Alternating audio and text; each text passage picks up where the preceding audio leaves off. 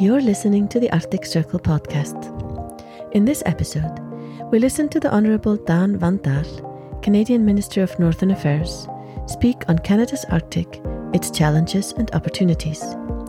This event originally took place at the 2023 Arctic Circle Assembly.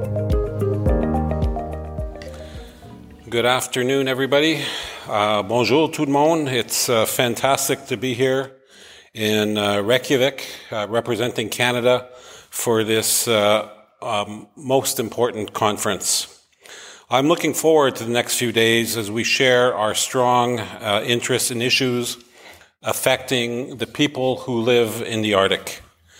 Nearly 40% of Canada's landmass finds itself in the north and the Arctic, and the three territories and Inuit Nunangat, the homeland of the Inuit, are home to around 150,000 people, half of which are Indigenous.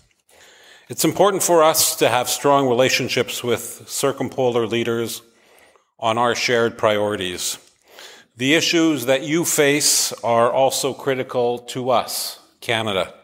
Addressing food security, taking action on the impacts of climate change, advancing reconciliation with Indigenous peoples, and ensuring sustainable economic development that benefits everyone. Using structures and policies that consider inequities and distinctions-based approaches, we work in direct collaboration with those living in the region to work towards their priorities. Underlying all of this work is our deep fundamental commitment to reconciliation with Indigenous peoples. We are on a mutual path, learning from our past mistakes, taking steps to renew our relationships, and building a better country and a better future for absolutely everyone. And reconciliation isn't just a one-time event.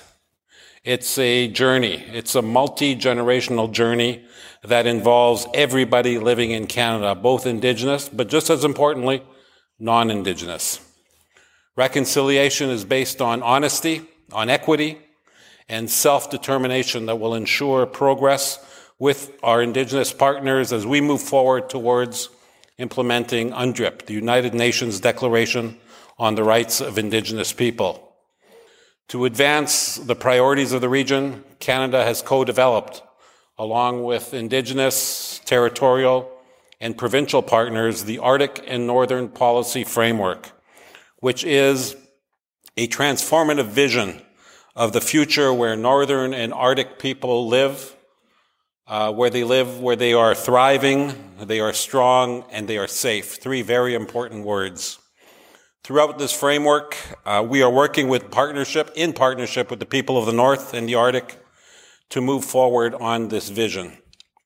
The framework guides our priorities, guides our activities and our investments in the Arctic to 2030 and beyond.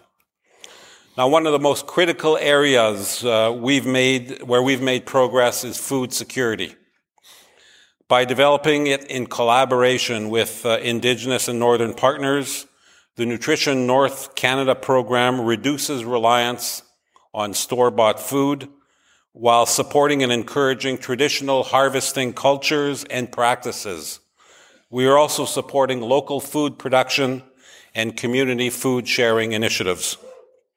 Canada recognizes that food security in northern communities is an issue experienced in other Arctic countries. We've initiated the Sustainable Development Goals in the Arctic Project at the Arctic Council to help us understand the linkages between current challenges facing water, facing energy, and food security in the Arctic. One of the most challenging factors that affects food security, of course, is climate change. And the Indigenous and Northern communities are at the forefront. And we need to work together to adapt and to mitigate threats to communities. And one way we are doing so is by relying heavily on circumpolar cooperation and traditional Indigenous knowledge. Inuit have lived in the region since time immemorial, and the knowledge passed on by elders helps inform our work in communities more resilient to the change in their climate. Indigenous peoples have always been strong, responsible stewards of the land, stewards of the air, and as well as the water.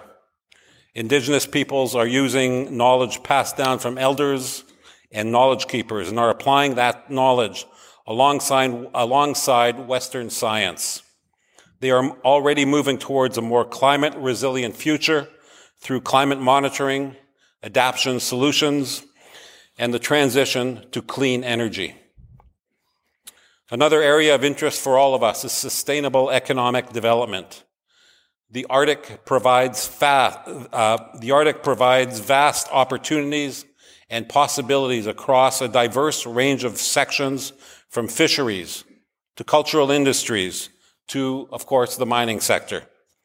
By working together in partnership, the Government of Canada is taking concrete steps to support communities as we together create economic prosperity and opportunities.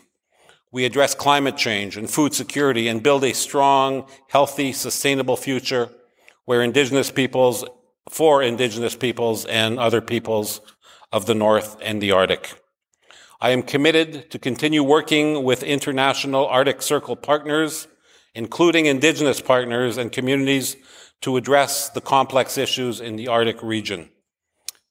Thank you for inviting me, Chairman Grimson, to be here and the opportunity to say a few words, and thank you for your presence here. Merci beaucoup. Thank you. Well, thank you very much indeed for your statement.